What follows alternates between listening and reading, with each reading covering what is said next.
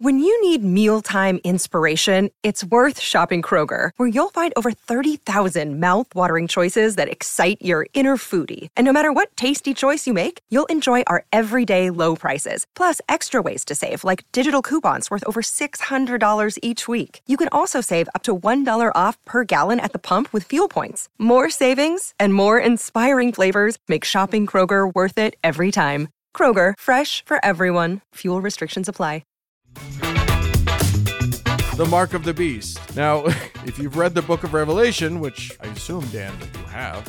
Long time ago, yeah. You have to admit that what happens in chapter 13 bears a striking resemblance to Gates putting cell phone-enabled nanobots in our bloodstream, right? It's basically verbatim. It's word for word. As long as you ignore the details and just genericize it so that it becomes very, very fuzzy, then yes, they're the exact same thing. Right? All you need to do is fuzzify everything. Hey everybody, I'm Dan McClellan. And I'm Dan Beecher. And you are listening to the Data Over Dogma podcast, where we combat the spread of misinformation about the Bible and religion and try to increase public access to the academic study of the same. How are you doing today, Dan? We do. That's true. That's what we do. That's our whole thing. That's all we have. That's what we got. Yep. So we're going to do that. And we've got a great one for you today, I think, anyway. Yeah, absolutely. I'm gonna start us off with Conspiracy Watch. Dun, dun, dun. We're gonna. I need a keyboard or one of those little button things. That people little soundboard. That have a little or something like that. We'll have a whole bunch of things. Anyway, we're gonna talk about a conspiracy, and this one's one of the good ones. It's juicy. It's meaty. It's the Mark of the Beast.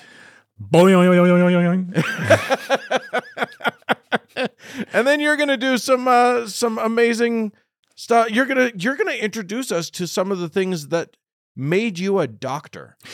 I am going to talk about some of the linguistic principles that I bring to the Bible that helped me when I was writing my second master's thesis and my doctoral dissertation, and things that I think any close reader of the Bible or person concerned about how the Bible is interpreted should know. And it also has application to contemporary discussions today about how we categorize things.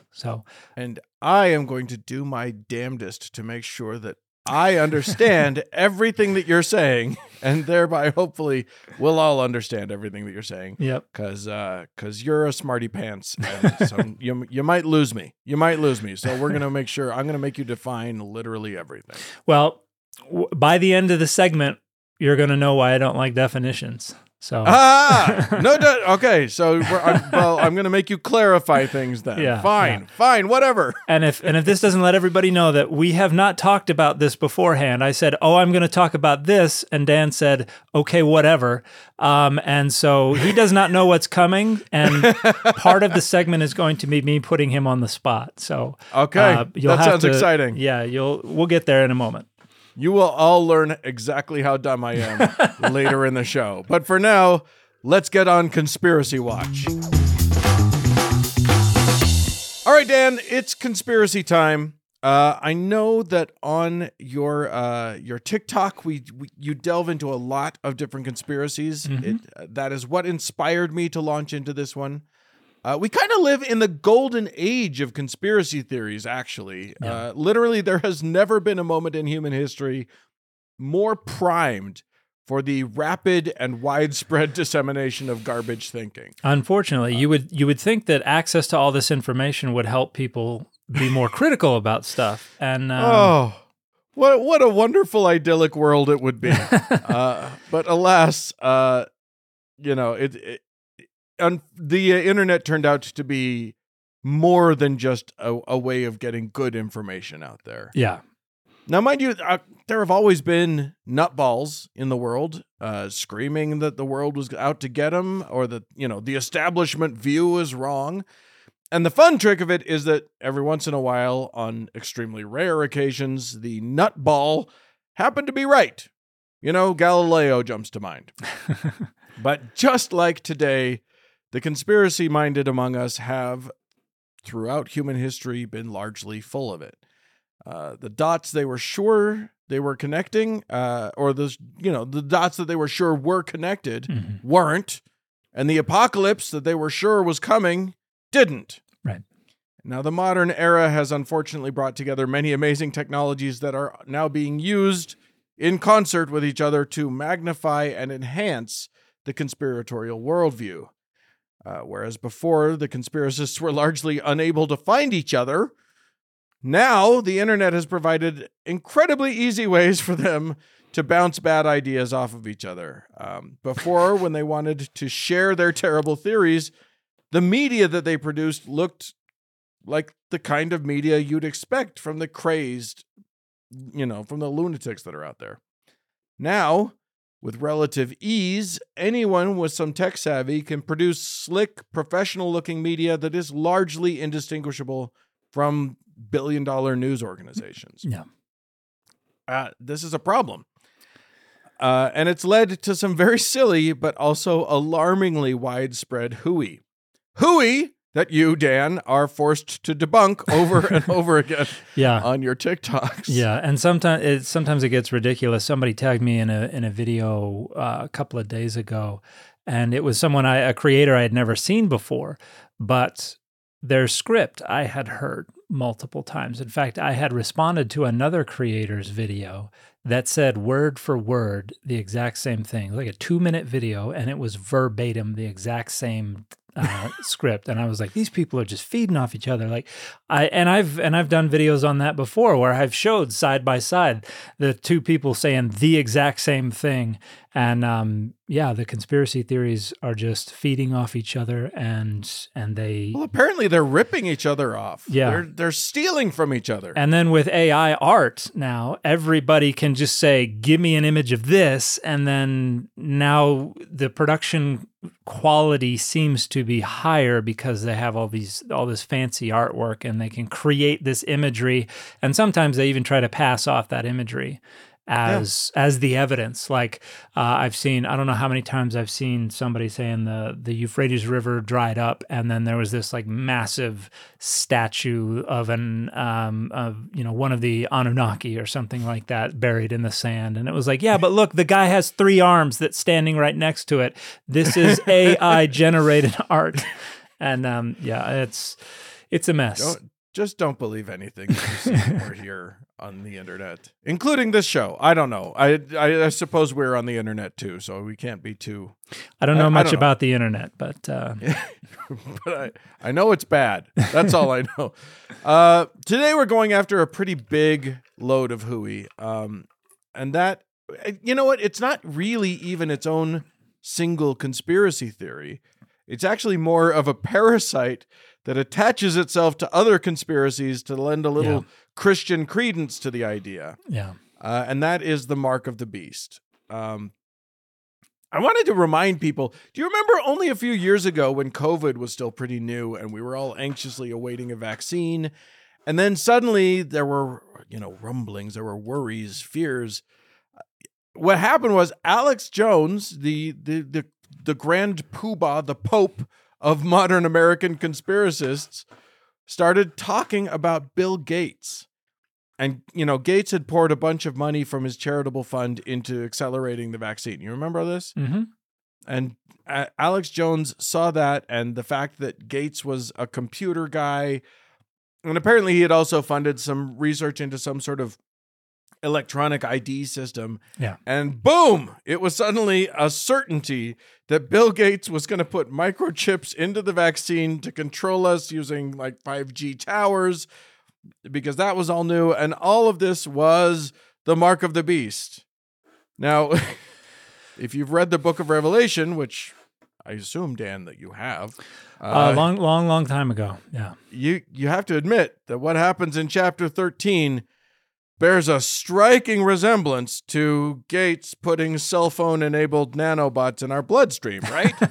It's basically verbatim. It's word for word. As long as you ignore the details and just genericize it so that it becomes very, very fuzzy, and then you can allow the boundaries to overlap with the fuzzy boundaries of the other thing, then yes, they're the exact same thing. Right? All you need to do is fuzzify everything. I wanted to share something before you get further. A friend of mine who's a sociologist of religion shared a paper that was just published in the Journal for the Scientific Study of Religion, just released today. It's called Christ, Country, and Conspiracies? ? Ooh. Christian Nationalism, Biblical Literalism, and Belief in Conspiracy Theories. And basically what this article that was written by Brooklyn Walker and Abigail Vegter, what they find is that Christian nationalism plus biblical literalism both amplify conspiratorial thinking.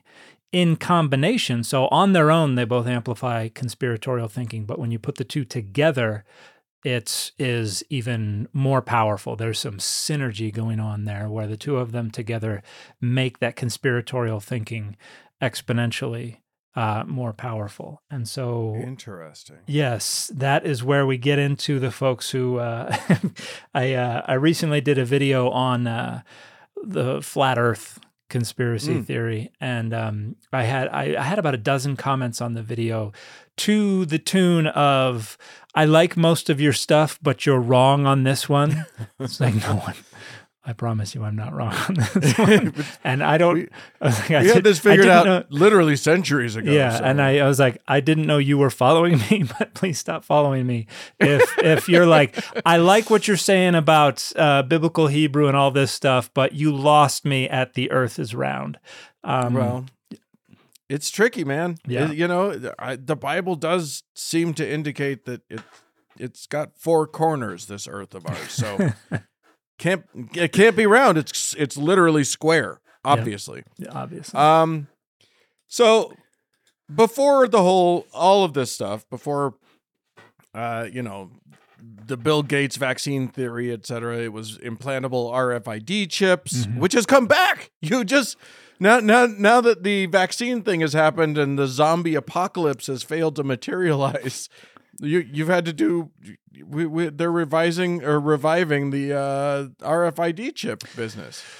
Evidently, that's fun. Yeah, That's and a lot of fun. They haven't. I haven't heard about keys and coins sticking to people's implanted things again. Or what was it the other day? Yeah, somebody was saying that you buy ground beef from the supermarket and stuff sticks to it.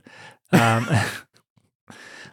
But there you go. It's a mess. Well, the whole UPC codes were thought a long, long time ago to back in the be 80s. The sign, the mark of the beast, and a lot of people said, "Oh, that's why Hobby Lobby does not use UPC codes." And somebody went out and verified that. They went all throughout Hobby Lobby, could not find a tag with a UPC code on it, and it means that they have to type in the number every time. Like, it costs Hobby Lobby a lot of time to not have UPC codes. And as far as anyone can tell, it's because they still buy into this notion that UPC codes are the mark of the beast. So, well, there you go. And this kind of thinking has literally been going on for centuries. So let's get to the relevant scripture and figure out what it actually says. Let's do it.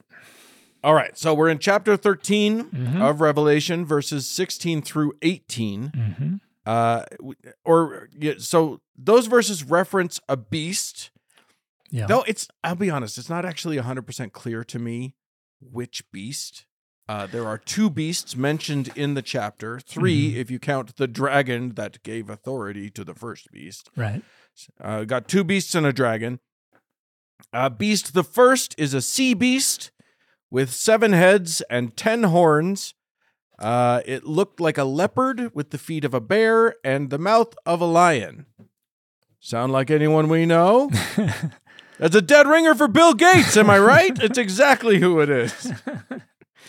If there's anyone with a lion mouth, it's Gates. Yeah. Well, and scholars would say the seven, the horns and the crowns and things are representative of leadership, kings, emperors, things like that. But the seven heads would be representative of the 7 hills on which the city of Rome was founded. And so when you see this reference to 7 hills, 7 heads, stuff like that, it's usually coded reference to Rome, the city of Rome, but that is a reference to the city as a reference to the broader empire, so the Roman Empire. Using synecdoche. See, I know some big words too, Dan. I wasn't going to use the big words, because I keep being told. All right, beast number 2 Beast is an second. earth beast. Yes. That's right, which doesn't seem to have as many heads or resemble as many critters, but it does have the horns of a lamb, so that's good. And it speaks like a dragon, which I assume means that it sounds somewhat like Benedict Cumberbatch. Or Smaug. That's right. And beast number 2, his job is to make everybody worship beast number 1. He's the hype man. Yep. And so let's get to the part that gets a lot of people really worked up, which is at the end of the chapter. And I'll just read it. Okay. I'm just going to read it, and then we can sort of move on from there. Okay. So we're talking. So the second beast is, there's a whole thing about giving breath to the image of the first beast and all this other stuff. Anyway, verse 16 says, it also, and I assume it is the second beast, it also forced all people, great and small, rich and poor, free and slave, to receive a mark on their right hands or on their foreheads, so that they could not buy or sell unless they had the mark, which is the name of the beast or the number of its name. And then verse 18 says, this calls for wisdom. Let the person who has insight calculate the number of the beast, for it is the number of a man. That number is 666. But it's not. I actually want to stop there because it's not 666. The number is actually 666, right? Right. Yeah. It is a sum, 666. It is not 6, comma 6, comma 6. Right. That's right. And it seems like an arbitrary distinction, but it's actually not, because you're right, because like you say, what we're referencing here is a sum. And 666 makes sense in the way we, as English speakers using Arabic numerals, talk about the number 666. Like, we can use both of those nomenclatures kind of interchangeably, but that doesn't make any sense when we get to Hebrew or Greek numerical systems. Is that right? And particularly when people talk about the conspiracy theories. I think one of the most famous ones that I have seen online is the Monster energy drink lady. Oh, I love that lady. The Monster lady is amazing. Well, I made a video about that and used some of that video, and it got taken down as a copyright violation. So somebody has copyrighted that video. But anyway, she says that the 3 claw marks that represent the M for Monster energy drinks, the claw marks look just like the Hebrew letter Vav, and Vav is 6 in Hebrew. And so Vav, Vav, Vav, 666. And that confuses how this all works, because it's 666 in Revelation. And in Hebrew, when you use the characters to represent numerical values, you add them all up. So Vav, Vav, Vav is not 666. Vav, Vav, Vav is 18 because it's 6 plus 6 plus 6. And 18, another way to write 18 would be Chai, which is the word for life. So, so Monster energy drink, life is life in Hebrew. It's life, you guys. Come on. And interestingly, now you said the word Vav, and then you said a number, but Vav is also a letter. So talk about gematria. So gematria is based on the fact that most of the time anciently, when they wanted to indicate a number, they would just use one of the characters of the alphabet, and the different characters have different numerical values. Aleph is 1, Bet is 2, Gimel is 3, and so on. And then you get to 10, and then you get 20, 30, 40, 50, 60, 100, 200, 300, and so on and so forth. And so in order to create large numbers, you would just put a bunch of these characters next to each other. Now, you can also spell them out, and that's generally how it's done in the Hebrew Bible. You have the actual numbers, the words that stand for the numbers. Shalosh is 3, Shesh is 6, and so forth. You spell them out. So that's how it's frequently done. But in some manuscripts, and particularly in Greek, it works as well. You can just put the characters themselves there. When Johann Rall received the letter on Christmas Day 1776, he put it away to read later. Maybe he thought it was a season's greeting and wanted to save it for the fireside. But what it actually was a warning, delivered to the Hessian colonel, letting him know that General George Washington was crossing the Delaware and would soon attack his forces. The next day, when Rall lost the Battle of Trenton and died from 2 colonial Boxing Day musket balls, the letter was found, unopened, in his vest pocket. As someone with 15,000 unread emails in his inbox, I feel like there's a lesson there. Oh well, this is The Constant, a history of getting things wrong. I'm Mark Chrysler. Every episode, we look at the bad ideas, mistakes, and accidents that misshaped our world. Find us at constantpodcast.com or wherever you get your podcasts.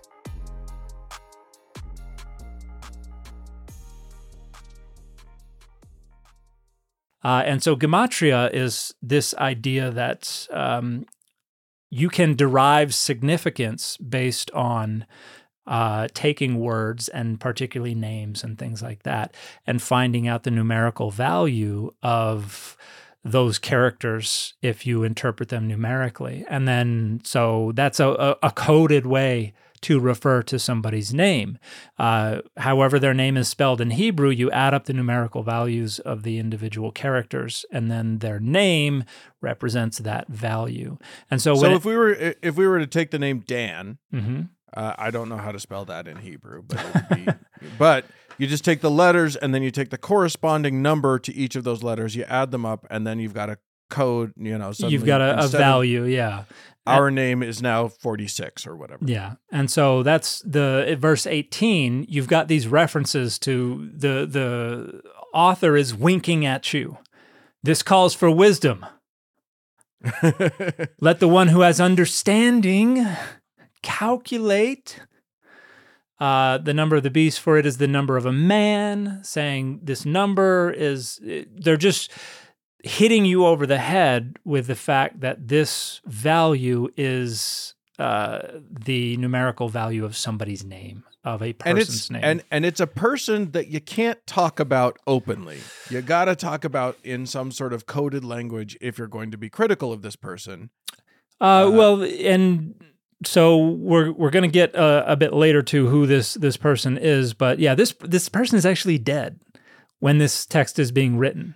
Right. But you still kind of, it's almost a he who must not be named kind of situation. This is the Voldemort where you speak about them in hushed tones because, like in Russian, for instance, they don't, they have a word for bear, but they don't use the word. They use a substitution based on this traditional idea that if you name the bear, if you say the word bear, you invoke the bear, and so you refer to it indirectly.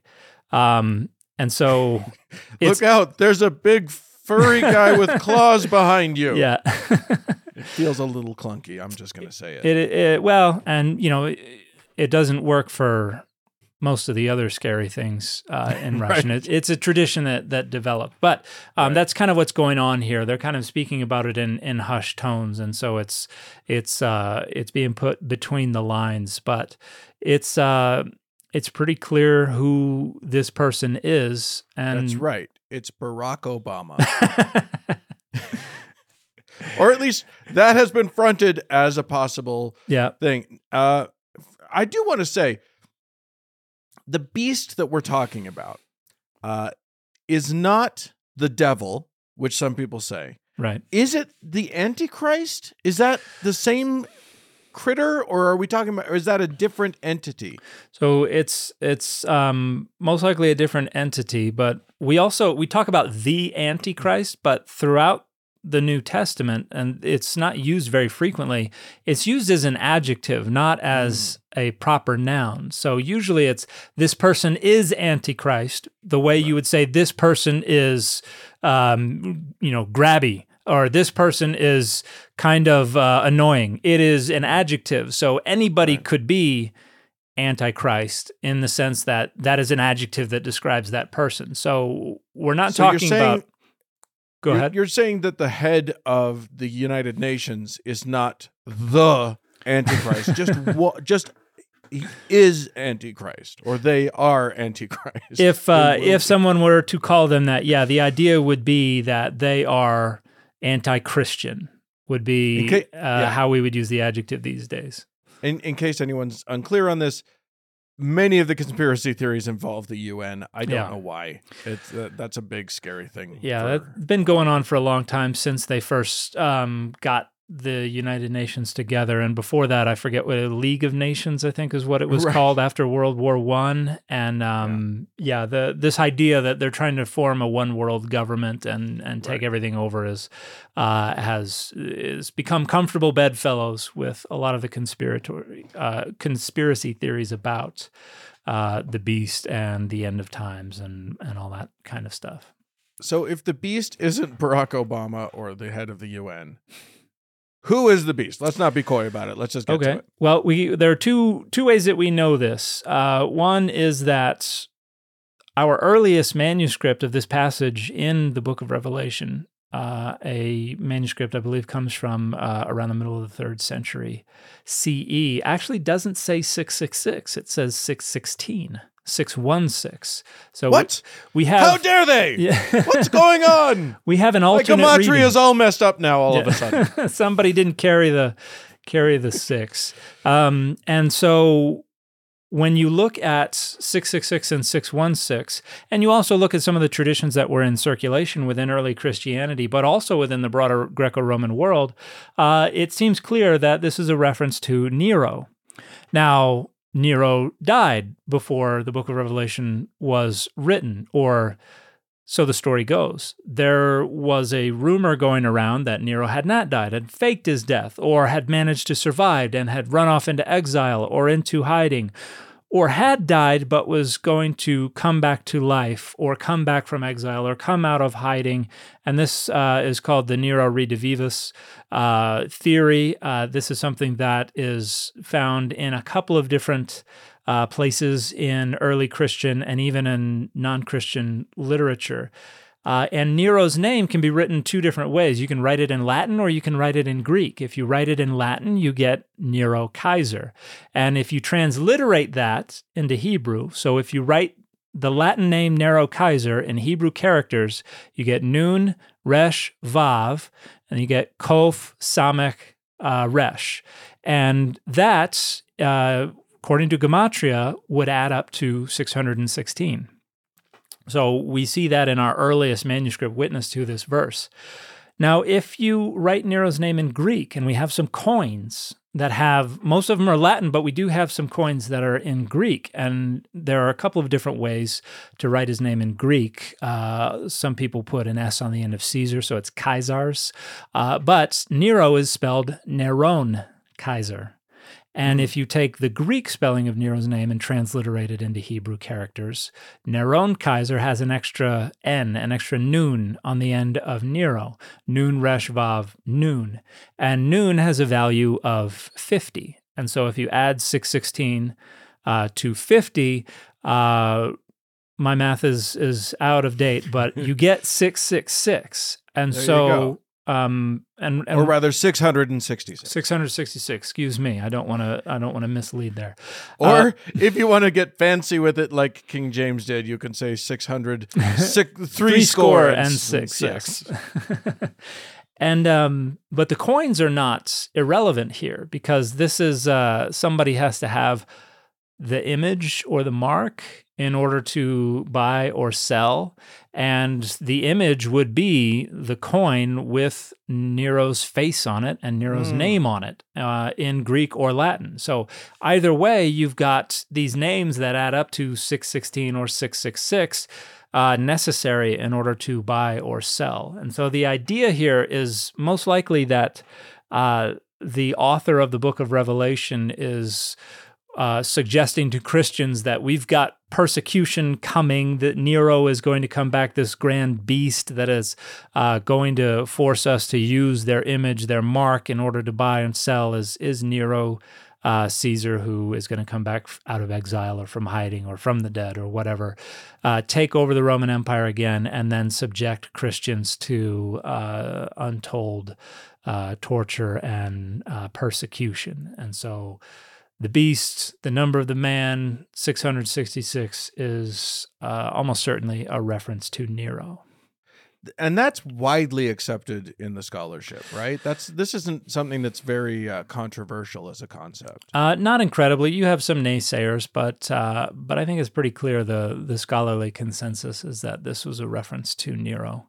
There's some debate about how widespread this Nero Redivivus myth was, if we can even use this to provide a backdrop or context for this text. I think most scholars would say you can, and this is why that's the consensus view. But there are some other folks who read different things out of it, and I don't find them particularly convincing.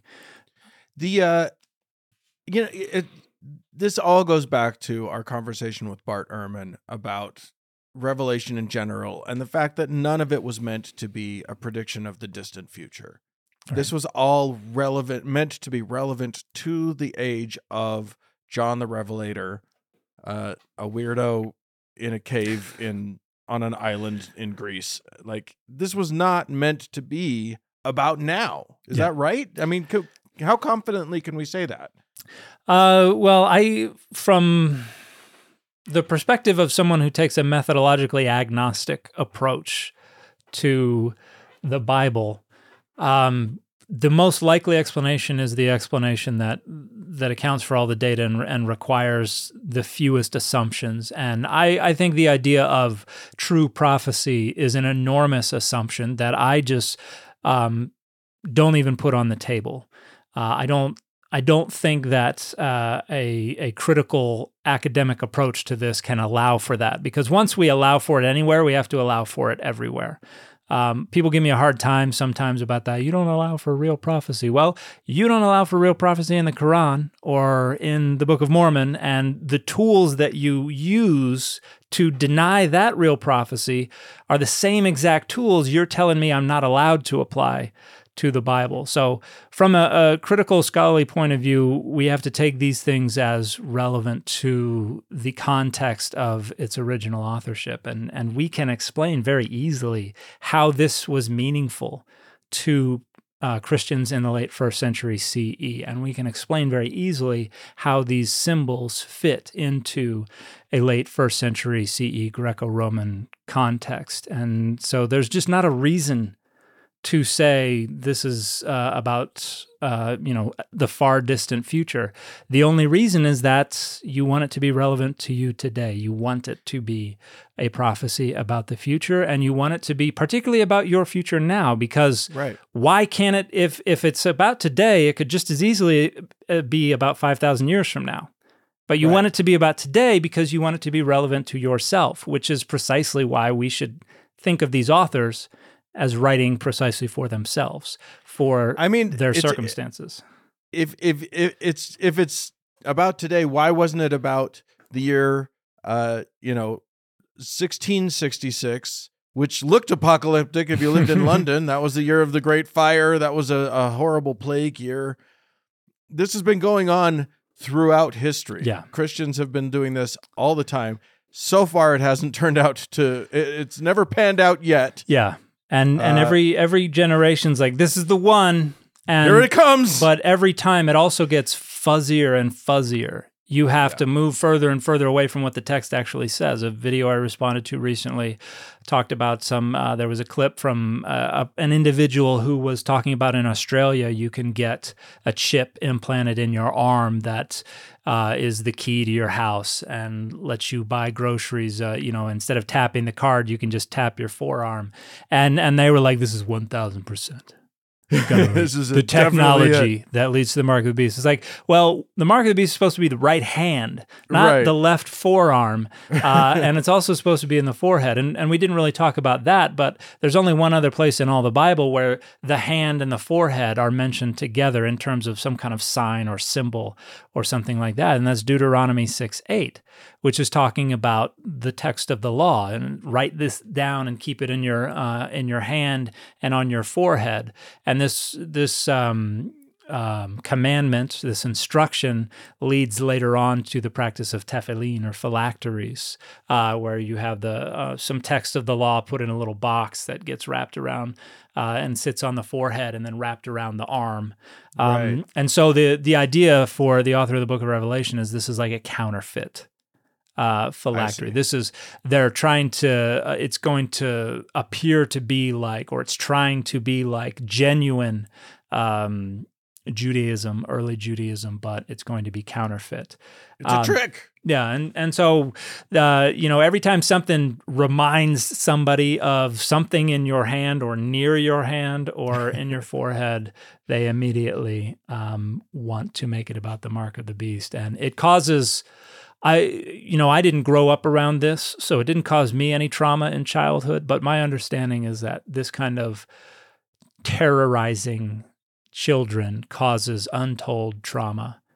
So much worrying about the end of the world, and they're going to be surrounded by all this death and destruction, and it never happens. It's a metaphor, people. Come on, you're going to be fine. That said, if you see a dude walking around with 7 heads and he's got the feet of a bear and the mouth of a lion, maybe be a little bit worried at that point. But until then, I think you're going to be okay. Let's move on to our next segment. All right. All right, Dan, I'm going to do a What Does That Mean segment, and the word or phrase that we're going to be looking at today is prototype theory, which is something, it gives you the shivers, which is something that I incorporated into my first master's thesis as well as into my doctoral dissertation. But I want to start with a question. This isn't like critical race theory, is it? 'Cause we're going to get in a lot of trouble. No, I don't know if they would have allowed me to write a dissertation about that. But no, actually, my dissertation was in England, not in Texas. So okay, they had no problem with actual data. Now, bye, Texas listeners. Well, it was here in Utah that they passed these silly resolutions too. So yeah, that's right. But I want to start with a question for you. Now, here's where I'm putting you on the spot. Yeah. All right, I'm excited. It's going to get fun. Ready. Give me the official definition for furniture. Aha! I can do this. It is squishy stuff upon which you sit unless it's hard or you're lying down, or maybe it holds you up your books. I'm pretty sure that's I lifted that directly from Webster. Yeah, not even close.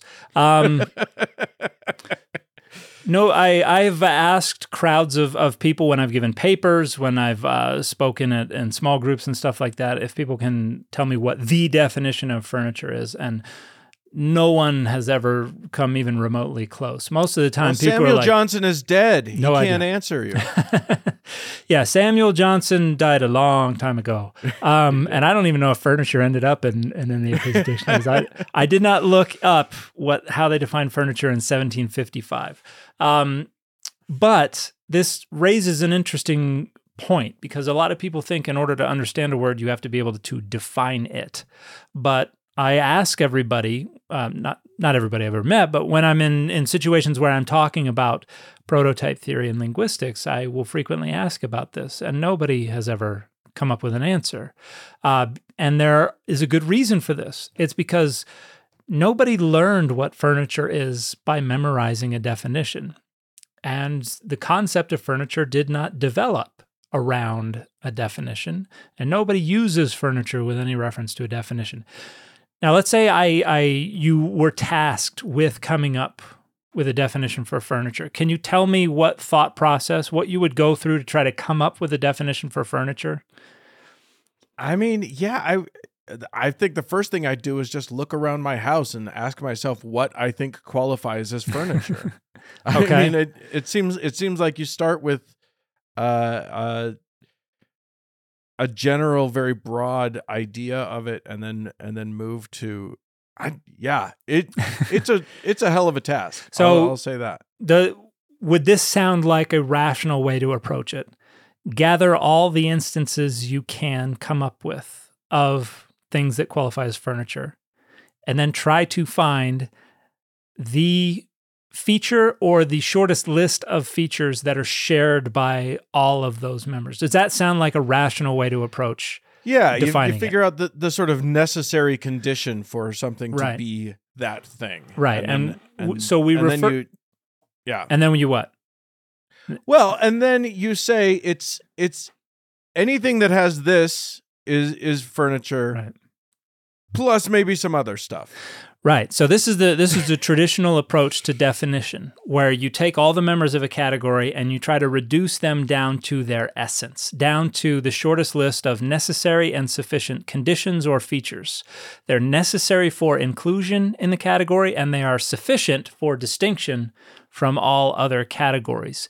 And in that way, if you can identify that essence, you have a simple black and white way to draw a line between everything that is part of this category and everything that is not. And so we refer to that as a dichotomy or a binary.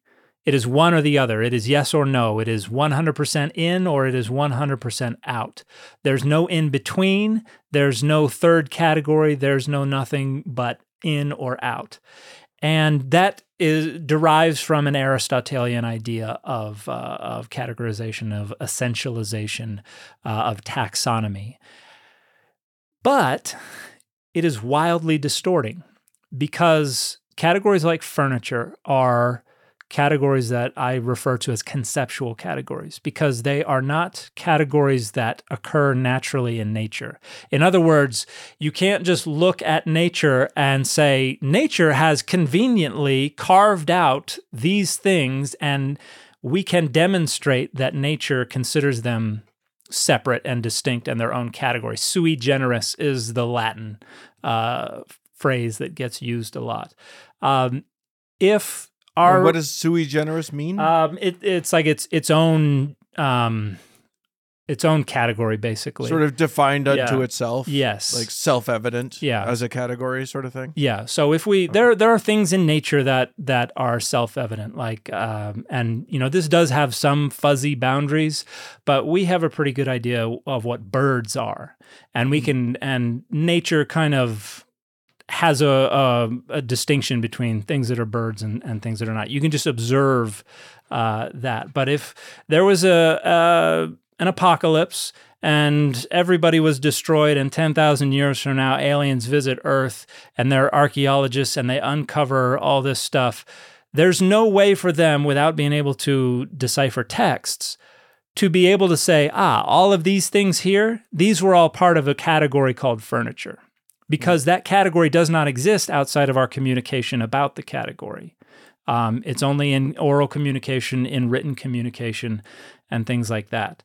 So, and because of that, there could be disagreement about what actually belongs in that category and what doesn't. Absolutely, and I'm going to get to that if you would stop getting ahead of me. No, I have to be smart sometimes too. But the idea here is that these conceptual categories are not produced outside of discussions about them. They are produced by discussions about them. And when we look at these discussions, we see that conceptual categories almost never, there are some exceptions, but almost never form around necessary and sufficient conditions or features. They pretty much never are learned with any reference to necessary and sufficient features, and they are almost never used with reference to any necessary and sufficient features. Nobody learns what furniture is by memorizing a definition and then going and saying, does this have the necessary and sufficient features of furniture? It's the same way you learn what an apple is as a kid. Apple? Yes, that's an apple. Apple? No, that's not an apple. That's an apple. We see things being called that. And then intuitively, subconsciously, our brain starts to connect dots, and we develop an idea of a cognitive exemplar or a prototype. We have in our minds subconsciously developed an idea of what this thing called furniture or fruit or game or whatever is. And then with each potential member of that category, we subconsciously judge the proximity of that thing to the prototype. And this is not just me making stuff up. Some psychologists started doing research in the 70s. They were looking into how colors were perceived across different cultures. And they started doing experiments with how people conceived of categories like fruit, like game, like sport, like furniture, things like this. And they found some interesting things. They found that people consistently ranked certain items as particularly good examples of, for instance, fruit. An apple is a particularly good example of a fruit. An olive or an avocado was consistently ranked a poor example of fruit. So there is gradation in category membership. And they also found that there were debatable members of categories, things that were on the periphery, and some people thought they were part of the category, some people thought they weren't. And so based on this research, they came up with this idea that membership in a category is based on some kind of proximity to a prototype. What is the essential fruit, furniture, whatever, is object A close enough to be considered furniture. And so it radiates out to these fuzzy boundaries where membership is debated. And so with furniture, for instance, when you try to reduce this to necessary and sufficient features, the Oxford English Dictionary says, it's movable articles, whether useful or ornamental, in a dwelling house, place of business, or public building. And that includes an awful lot of things that no one ever refers to as furniture. That's because they looked at the things and they tried to reduce them down, and they're like, this is the best we can do. And it's not incredibly accurate. Pretty much anything that is inside a building and is to be used is technically furniture.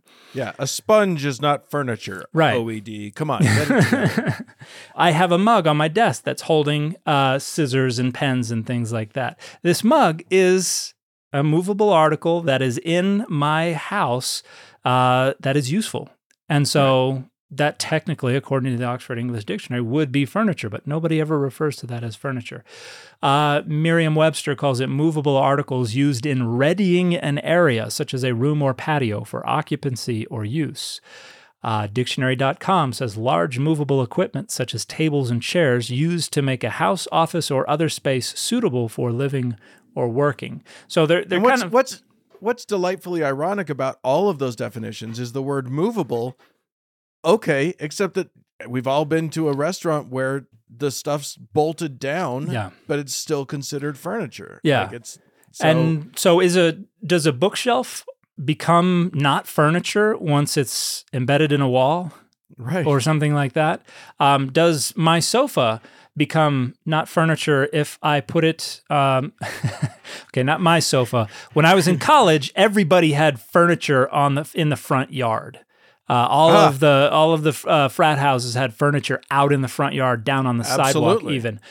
Is that not furniture? Is this like Jim Carrey in Liar Liar? It's like, look at the like, can you not call it furniture? If I refer to the love seat in the backyard as furniture, or people are going to be like, what are you talking about? I can't see what you're talking about.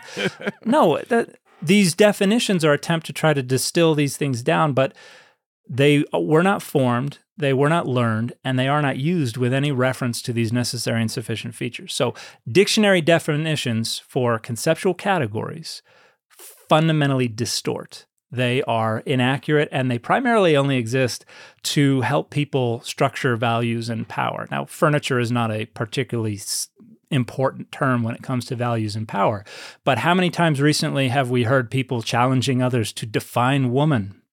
Yeah. And that's another situation where they want to distill it down to an essence, a necessary and sufficient feature, because if I can say it has to have that feature, then a trans woman who may not have feature X is now not a woman. And so it's a way to structure power and values. Racism is another term where is there a power differential, a power asymmetry involved in racism? If you look at the historical usage of the term all the way up to the civil rights movement, it was always used to refer to a more powerful group exercising or expressing or operationalizing some kind of racial prejudice against a less powerful group. So there was a power asymmetry involved. But if you take that away, then you can now accuse racial minorities of being racist against racial majorities. And now I can take the power away from that. I can now say, well, you're doing the same thing to me. That means what I'm doing is not so bad. And what you're doing, reverse racism. Right. And that it kind of gives away the game. When they first started saying, oh, it's reverse racism, they were saying racism has directionality. And but we want to be able to go the other direction and say, well, what you're doing is just as bad. And so it's about structuring power and values. And when we talk about the Bible, because if I recall, this is a podcast about the Bible. I was really hoping you'd come around to it at some point. When we talk about the Bible, my second master's thesis, my doctoral dissertation, were on conceptualizations of deity. And a lot of people, when they sit down to talk about gods in the Bible, they want to define deity. But you can't define deity because once you start to, you're doing that distortion of trying to reduce it down to some kind of list of necessary and sufficient features, and overwhelmingly, people define it in ways that serve their interests. So when I was going to try to write about monotheism, well, what is monotheism? Oh, it's the belief that only one God exists, which is a definition, one. But two, that leads to another question. Well, what is a God? And so if you go look in the Bible, you see other gods being referenced all over the place, from beginning to end. And so if we can define the word God so that there's only one and that all the others are counterfeit or fake or not real gods, then we can maintain that monotheism. And so what you'll see in a lot of the scholarship that looks at the concept of deity in the Bible is attempts to define it in a way that draws those lines so that they can preserve a monotheistic outlook. And one of the reasons that scholars do that is because they want to be able to maintain an ideological continuity with the Bible. So Christians today want to believe that they believe the exact same things that the authors of the New Testament believed. And so they need to find things like monotheism in the Bible. And so definition becomes a way to shoehorn those things in and say, well, now we can find it there as long as we define it a certain way. And what my approach was to say, we're not going to define it because that's distorting. And we've already gone over examples of why that's distorting. And so from a prototype theory approach, we have to try to understand what their cognitive exemplars, what their prototype of a deity was, and then talk about proximity to that prototype. And in the Bible, a prototypical deity was one anthropomorphic, so human-sized, human-shaped, looked like a human. Usually they were, if not immortal, at least they could live a lot longer than a normal human and had some degree of invulnerability. And they also had what cognitive scientists of religion refer to as full access to strategic information. In other words, they had access to information that we need in order to make decisions. And usually that takes the shape of knowing the future, knowing how things are going to turn out. And so when you look at these prototypical features of deity, immortal, or at least lives a lot longer, has full access to strategic information. Those two are probably two of the most central ones. And when we look at the Garden of Eden story, those are the two things that are provided by the trees. You have the tree of the knowledge of good and evil, which is probably what we call a merism.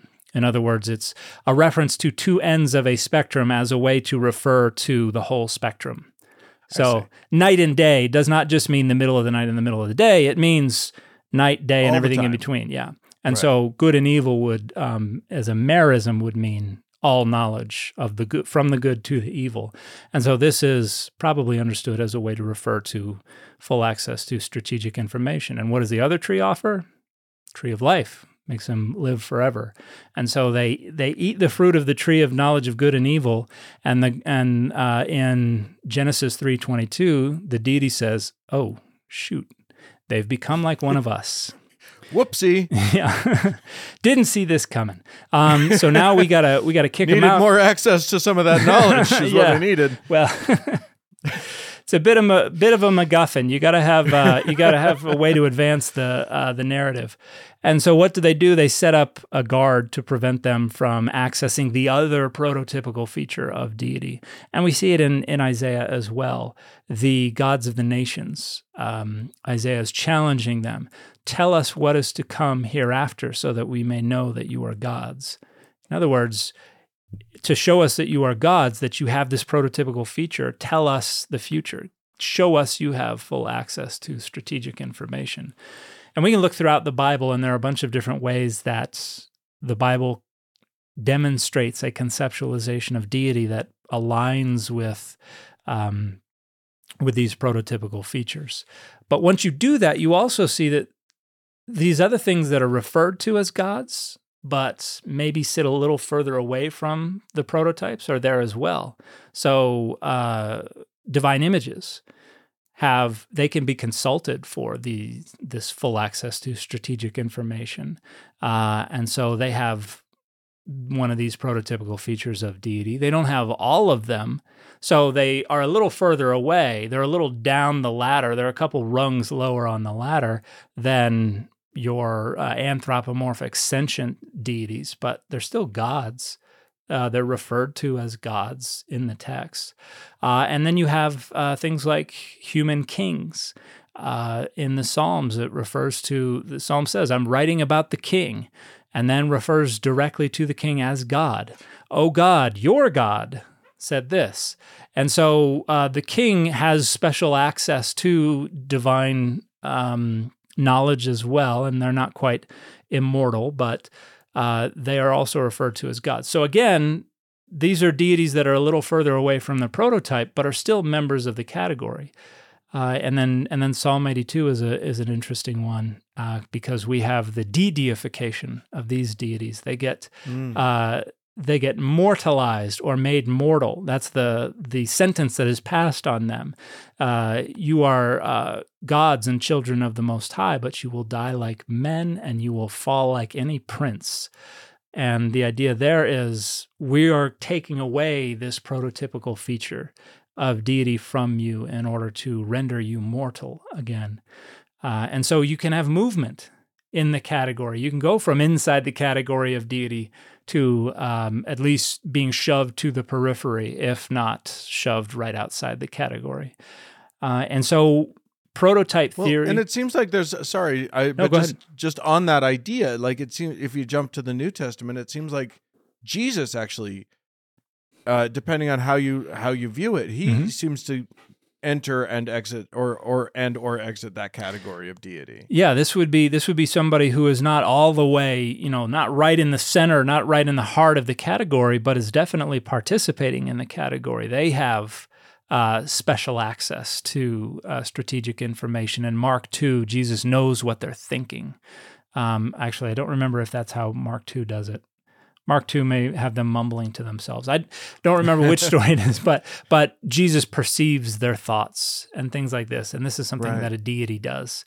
And so Jesus exists at the overlap of the category of humanity and deity. And that's the other thing about prototype theory, is you can have two categories that are next to each other that are overlapping. And so you have somebody who can occupy both categories at the same time. And so in traditional taxonomy, you have to be in one category. You can't be in two related categories at the same time. But with prototype theory, yes, there can absolutely be overlap. And, the membership is debated, but a lot of rhetoric, and particularly in ancient texts like the Bible, a lot of rhetoric builds on that overlap and wants to explore what we can do with this overlap. And so you've got the demigods that are conceived by the sons of God who come down and sleep with the daughters of humanity in Genesis 6. You got a bunch of examples of this overlap between humanity and deity. And so I think prototype theory is, and you can go out and look up things on prototype theory. There was a book written by John Taylor on categorization that does a really wonderful job of going into a lot more detail on this. And Eleanor Roche is one of the pioneers of prototype theory. But this is, I think, an effective way to think more critically and think more accurately about how they categorize things in the Bible. Because when we rely on definitions and when we try to reduce things down to necessary and sufficient features, we're distorting the categories. We're not honoring the use of these categories the way the authors were using them. And that's one of the things that one of the problems with dictionaries is they're supposed to be following after usage and just reporting on usage, just saying this is how they're using it. But we've kind of flipped that on its head, and now we use dictionaries to say, this is the only way you're allowed to use it. If you use it another way, that's wrong. Yeah, that's right. And that is putting the cart before the horse. Dictionaries do not adjudicate meaning. They report on usage, but they do so using a fundamentally distorting framework, this idea that we can reduce. You are blowing people's minds right now, Dan. I'm making a lot of people angry. I know that because every time I talk about this, I make people angry.